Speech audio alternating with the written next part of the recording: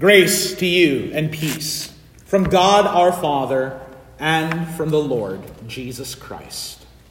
Amen.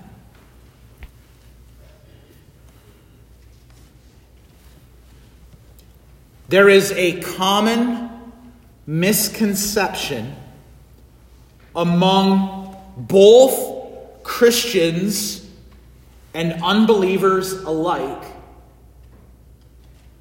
that the God of the Old Testament is this God of plagues and invading armies and fire and brimstone and judgment, but that in the New Testament, he's not like that anymore.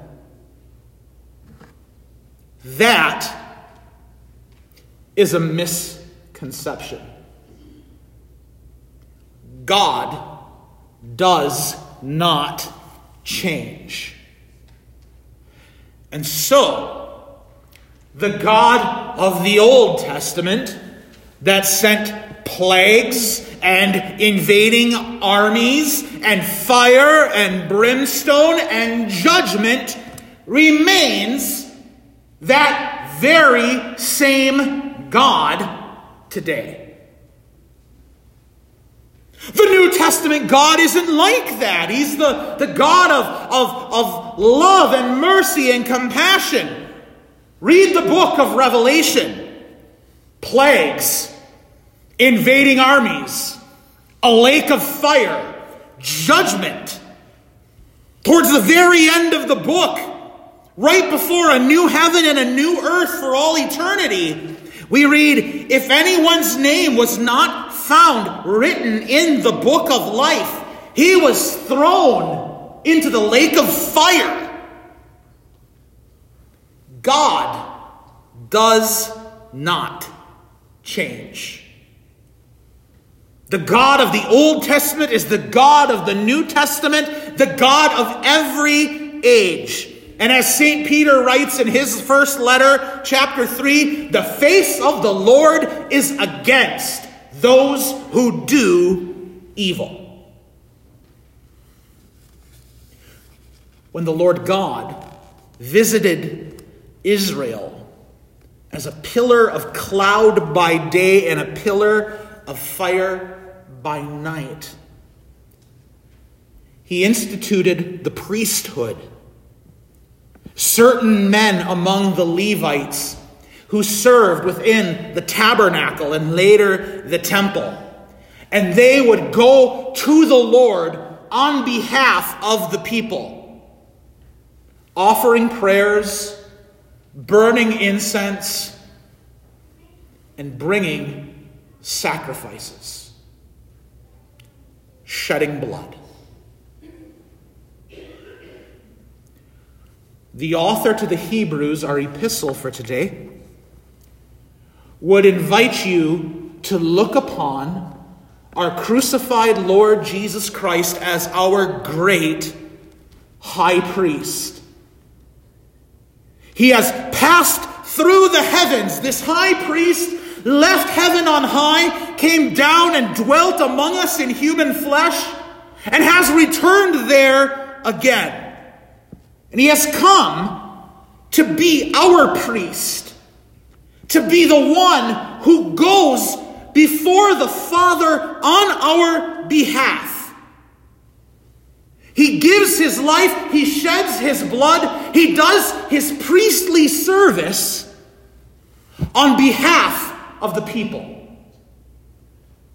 He goes before the Father, a sacrifice, a lamb, upon the altar of the cross, and receives God's judgment. Perhaps that's why we often associate Good Friday with a sense of sadness and grief and shame. We sing hymns in minor keys. We hear of what happened to our Lord Jesus, and we do well to remember that that is the God of judgment that pours out his wrath on Jesus for you and for me. In fact, if we were to read the Passion account, we always hear it on Good Friday from John's Gospel, but if you were to hear it from St. Matthew, he would record how darkness came over the land, how Jesus cried out, my God, why have you forsaken me? How the temple curtain was torn in two from top to bottom, how the earth shook, rocks split, tombs were opened, bodies of the saints who had fallen asleep were raised. Sounds like Judgment Day, doesn't it? Indeed, it was. Because the judgment for your sin, my sin, Israel's sin, all the world's sins, all the sins of every time and place, received their due punishment in the death of the Son of God. He is the great high priest, the priest above all priests, because he goes to that cross in the place of you, in the place of me, to take on God's judgment, to take on his wrath, to take on the punishment that you and I deserve. Let us then, Hebrews says, with confidence draw near to the throne of grace, that we may receive mercy and find grace to help in time of need.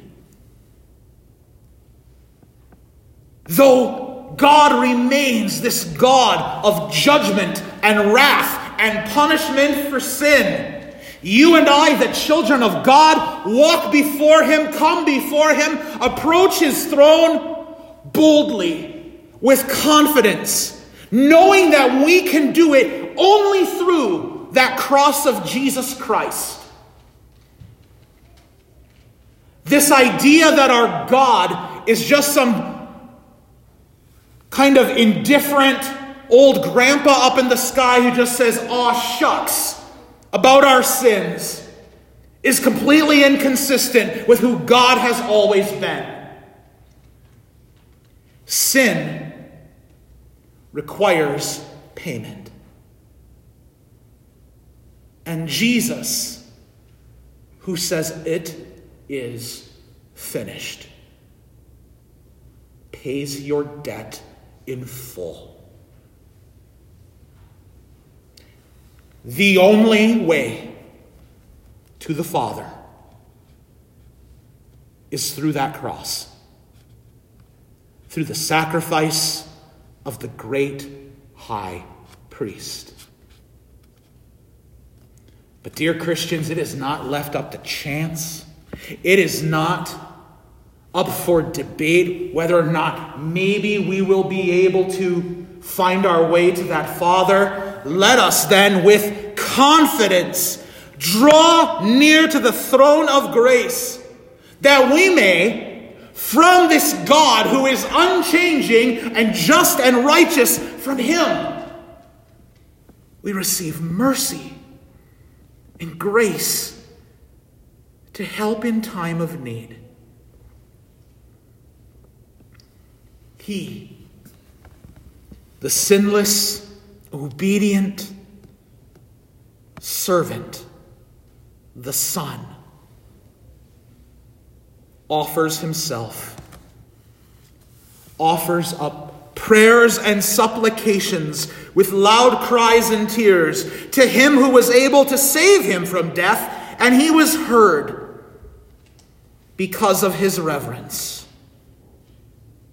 And being made perfect, he became the source of eternal salvation to all who obey him. The writer to the Hebrews says Jesus was made perfect. He was, of course, already sinless and guiltless, perfectly obedient to his Father. But in his death, In his suffering, his bleeding, and dying, he became the perfect sacrifice, the great high priest, the one who tears apart the temple curtain, the one who removes the divide between you and your Father.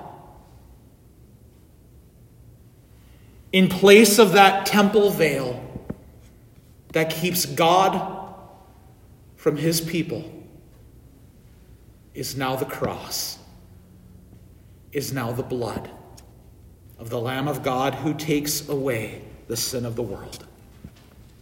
He has become the source of eternal salvation to all who obey him, Hebrews says.